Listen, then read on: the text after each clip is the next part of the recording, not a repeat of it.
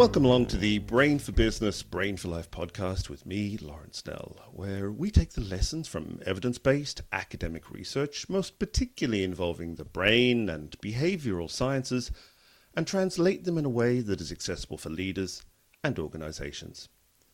I'm delighted to welcome to this episode of Brain for Business, Brain for Life, Dr. Lara Frumkin of the Open University. Lara is a senior lecturer in the School of Psychology at the Open University, having previously worked in a variety of roles in academia, government, and the not-for-profit sector. This includes spells working at the American Psychological Association and at the US Department of Justice, where she worked on linking psychology to relevant aspects of justice, security, and crime.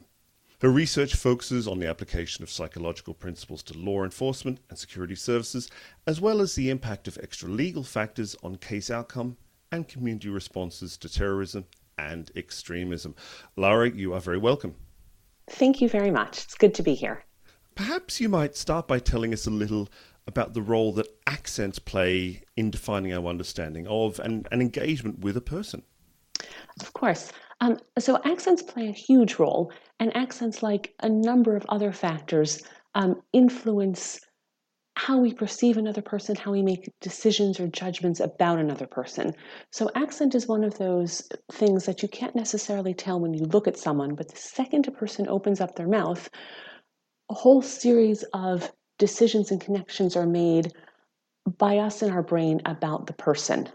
So if you hear someone speaking with what's considered a very standard accent, you might think, all right, they're like me, they fit in, I can understand what they're saying. If you hear someone with a regional accent, you might start thinking about, I wonder when they left. How long have they spent in that particular region?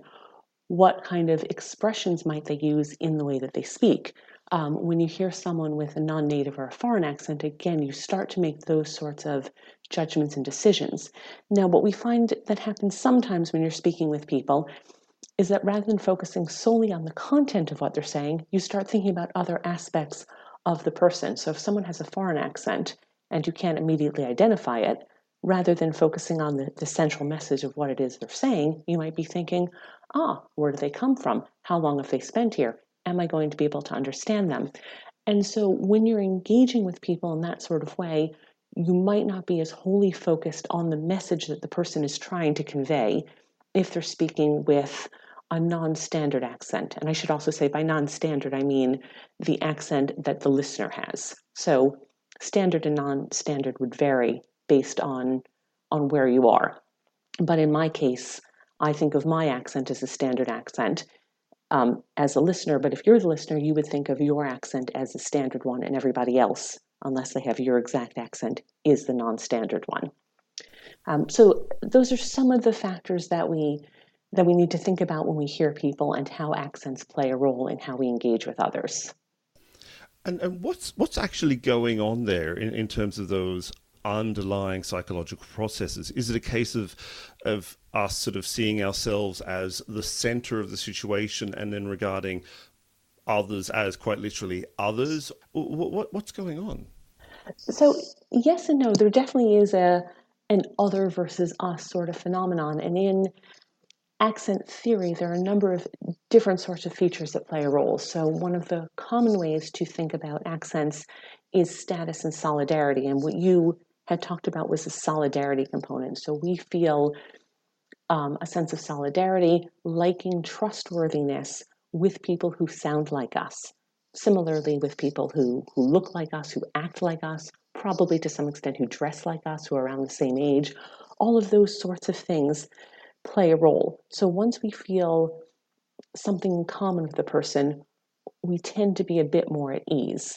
The other way that we can see some of these underlying mechanisms would be something that's referred to as status with the accent. So people who speak with a high status accent, we tend to be more deferential towards. And while it does depend to some extent on where you come from, there are a few accents that are seen to be higher status. Now, this changes over time. So 40 or 50 years ago, received pronunciation accent, which is the very high-class British accent. So not, well, I guess to some extent what the Queen speaks, but more Certain members of parliament or certain newsreaders would speak RP. That was seen as very high status, and people would be very deferential and very respectful of people who speak with those accents. What we've seen in the past 10 or 20 years is that that accent has lost favor to some extent. It's still rated quite highly, but some of the regional accents have started to also move up a bit more. So in terms of an underlying mechanism, you've got solidarity with the speaker, but you also have this component of status. And people are trying to balance that out. As they're listening to the speaker, they're making decisions about what they think about the speaker and how the listener rates kind of favorability, how they feel in line with the speaker. And is there also an element of positive association? And I guess what I mean by that is, if I have met lots of great people from Yorkshire and good friends of mine, I really like them and have lots of positive experiences with them, that I might start to have a more positive view of people with, say, Yorkshire accents as opposed to Liverpool accents, for example. Yes, definitely. So there are a few different ways this can work. Exactly like you said. Knowing people who speak with an accent and you liking those people definitely would make you more receptive to liking other people with that sort of accent. Um, Almost like when you have conversations with people and you try to find something in common. So oh, you're from Yorkshire. I have a number of friends from Yorkshire. I've been to this, and this town in Yorkshire, and I really enjoy my time there. So you immediately hear the speech, you like the way the accent sounds, and you start finding something in common with that person. The other thing that happens is that a lifelong exposure to a variety of accents, let's say a Yorkshire accent, also makes it so that listeners can process accents more rapidly. So one of the other problems we find is that if you're unfamiliar with the accent, it will take you longer to process it. But if you're used to that accent, and if you're used to a variety of accents, you will be more easily able to adapt to sounds or patterns of speech that aren't necessarily ones that you are used to in your own speech. I'm not sure if that makes sense. No, it does, absolutely. And I'm curious, as I understand it, a lot of your research has been undertaken in the UK.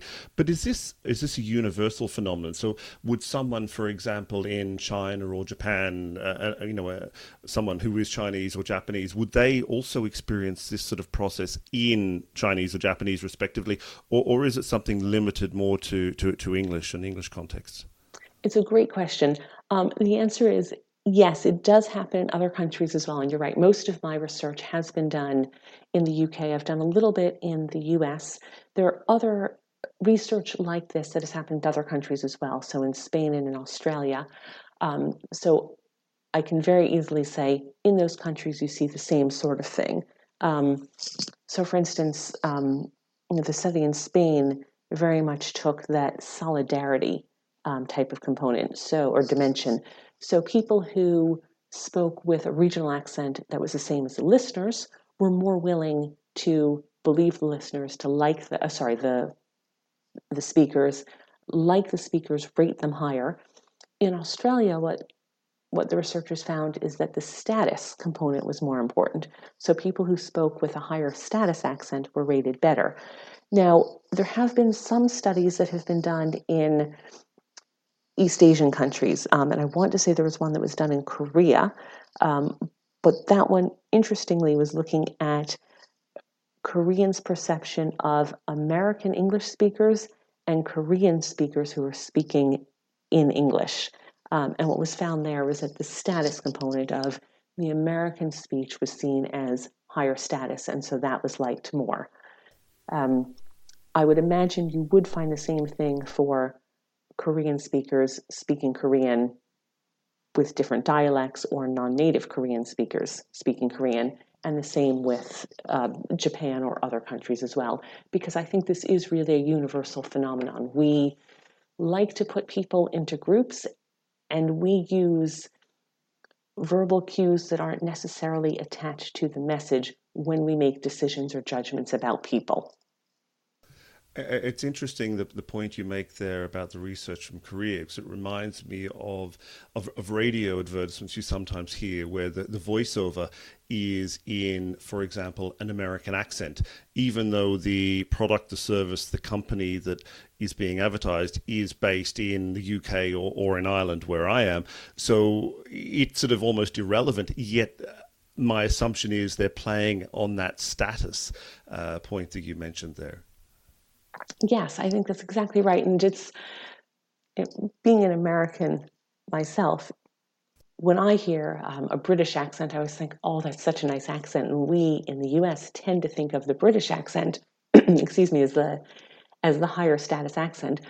But I think because American TV has infiltrated in so many different countries, people are very used to hearing it. So it does command a level of status that perhaps other accents don't, by sheer virtue of being everywhere and being heard regularly. And does that also play out in the sense that if someone from the United States or from Australia or from Ireland might, for example, travel to the United Kingdom, people in England, for example, can't necessarily pick that sort of status level that that person might have in their home country because they're just not as familiar with the accent. So if I'm thinking here, for example, of various television celebrities from outside England who work in England, and they're able almost to move in and be outside of that indigenous class structure. Yes, very much so. It's exactly the case. And I can tell you as well from personal experience, I have had people say almost exactly what you said about not fitting into the class structure by virtue of being an American. So yes, that does very much happen. And you're right, people can't always identify the accent. So even when I am out and about in the UK, people will sometimes ask me about my accent. And they will often say, I know you're American, but from where? Whereas in the US, people can relatively easily identify where I'm from within a region. Okay, interesting. So if we go back to your research, how does this play out in a legal or policing context?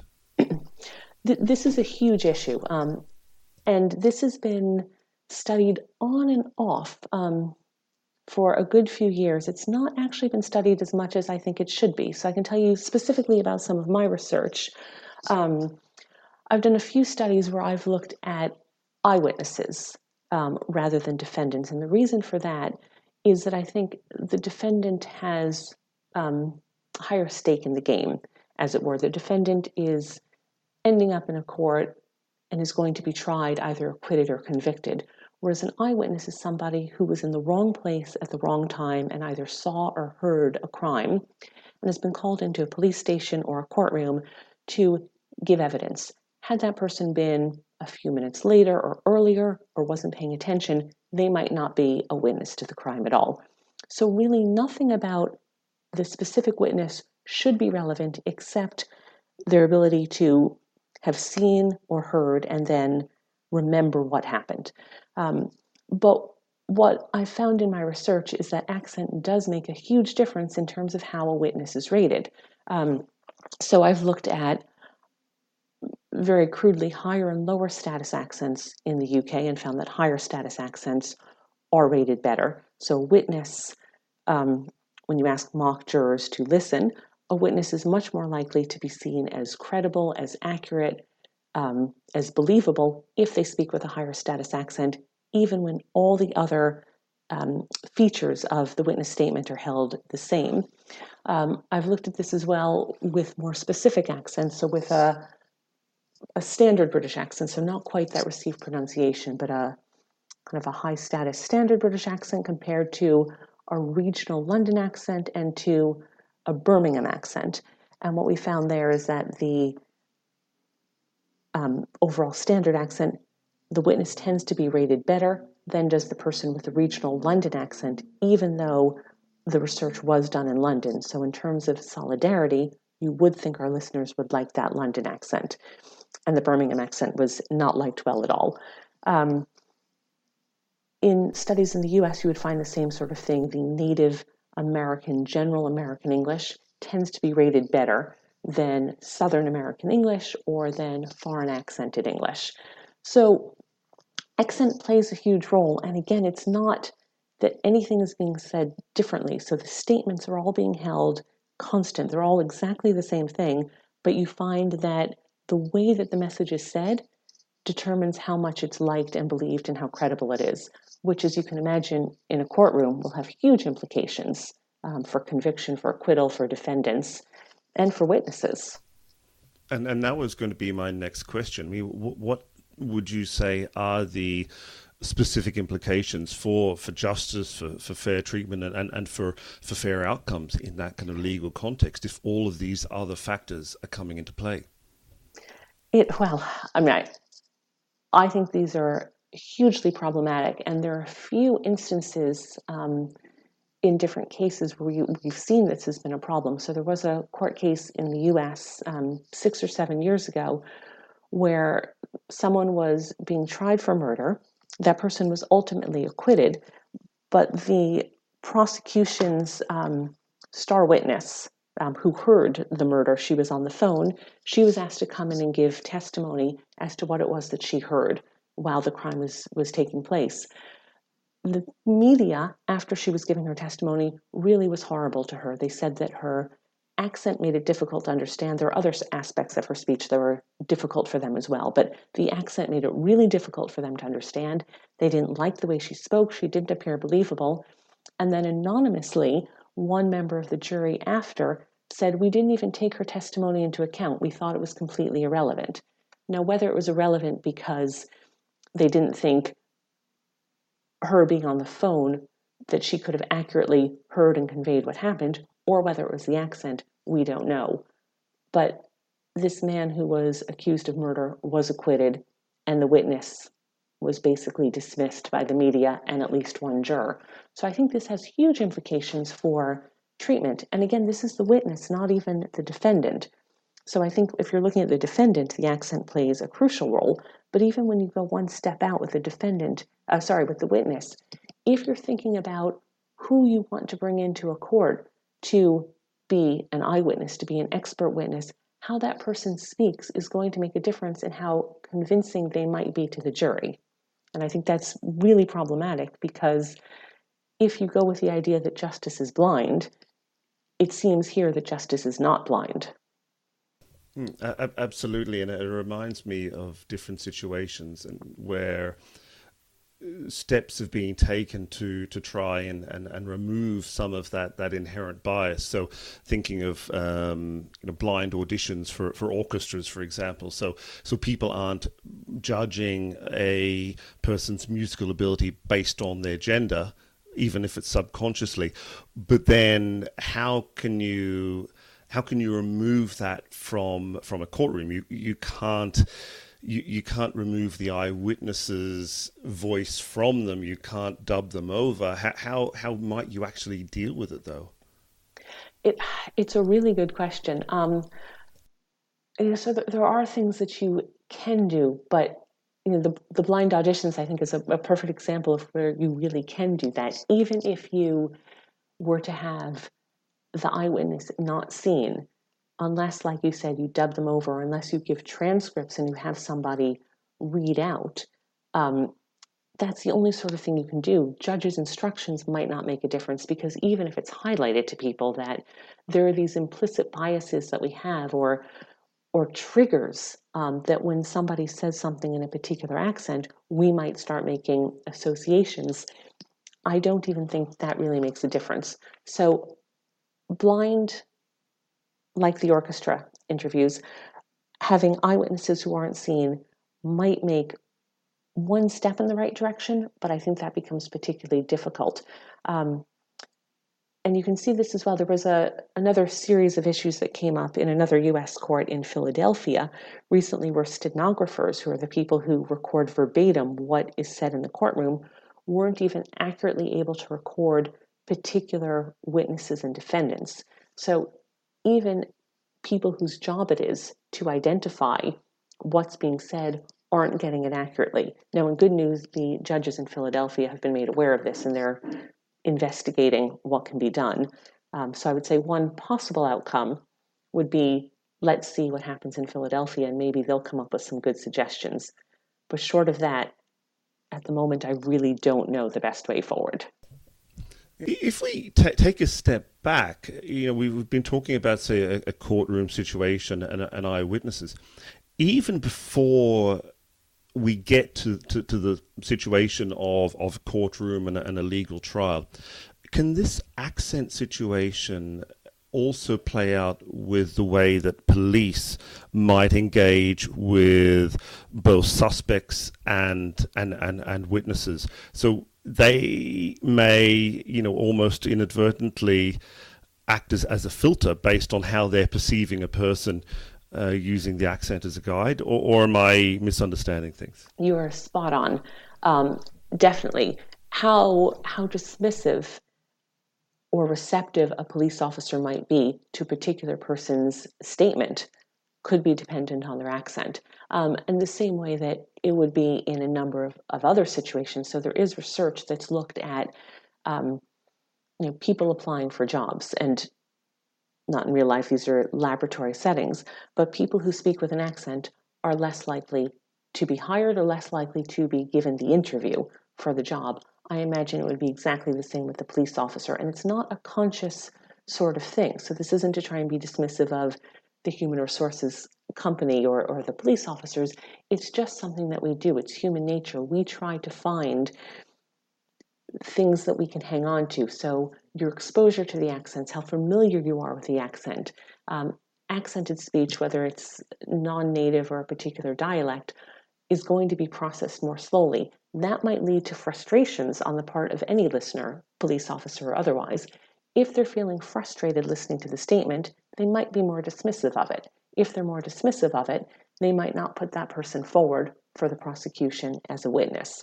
So you kind of have this follow-on effect of, as soon as there's one issue with the accent or one person feeling that they don't like the accent, even in a subtle, non-conscious sort of way, that can then become problematic. I know we've been focusing a lot on the legal context and policing and so on, but it strikes me that even in more general settings, so in, say, politics or business, for example, this could also play a role. So someone may be perceived differently as a manager or as a political candidate based on their accent. Have you seen any research into that at all? There is some, yes, and there are also a number of anecdotal reports about this as well. So, in the US, there are certain accents, actually in the UK as well, certain accents that tend to be trusted more, and others where people are thought to be a little bit sneakier, if you will, or perhaps they aren't believed quite as much. There might be a hidden agenda. So I believe in the UK, it's the Yorkshire accent that sounds very trustworthy and reliable. In the US, it's the Southern or certain Southern American accents. So, without getting into too much detail, a very strong Southern drawl might be a problem, but a slight drawl tends to be perceived as more trustworthy than, let's say, a harsher New York type of accent. So we do see that happening. In terms of politics, there are some anecdotal reports of politicians who are more willing now to use their local or the regional accents than the more kind of standard British speech, and that seems to go down relatively well. Now, whether that's been done in a laboratory setting, I don't think it has, but probably a good thing to be looking into. Okay. So if people did want to find out more, are there any particular resources that you would refer people to at all? Yes. So there are a number of different things.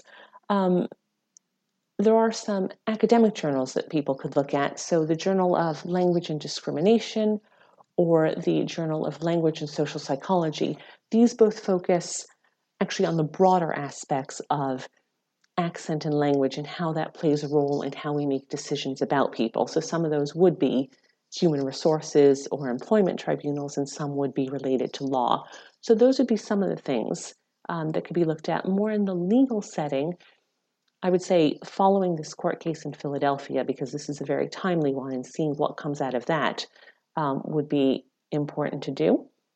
If you're interested, there are also conferences which are academic in nature, but people could always write in and find out about them. So, for instance, there are conferences on linguistic prejudice, for instance, which again aren't necessarily related to law, but a much broader prejudice towards language, accent, and the way that people speak. So those are the sorts of things I might direct people to. Okay, that sounds great. Well, Dr. Lara Frumkin, many thanks for your time. It's been great speaking to you. Thank you very much.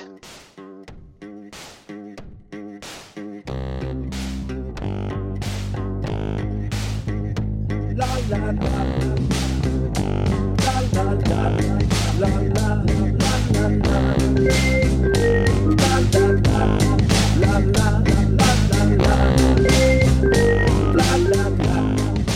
Our theme song, La La Song, Electronic Beat Time and Dream Sequence by Lorenzo's Music is licensed under an Attribution, Share and Share Alike license.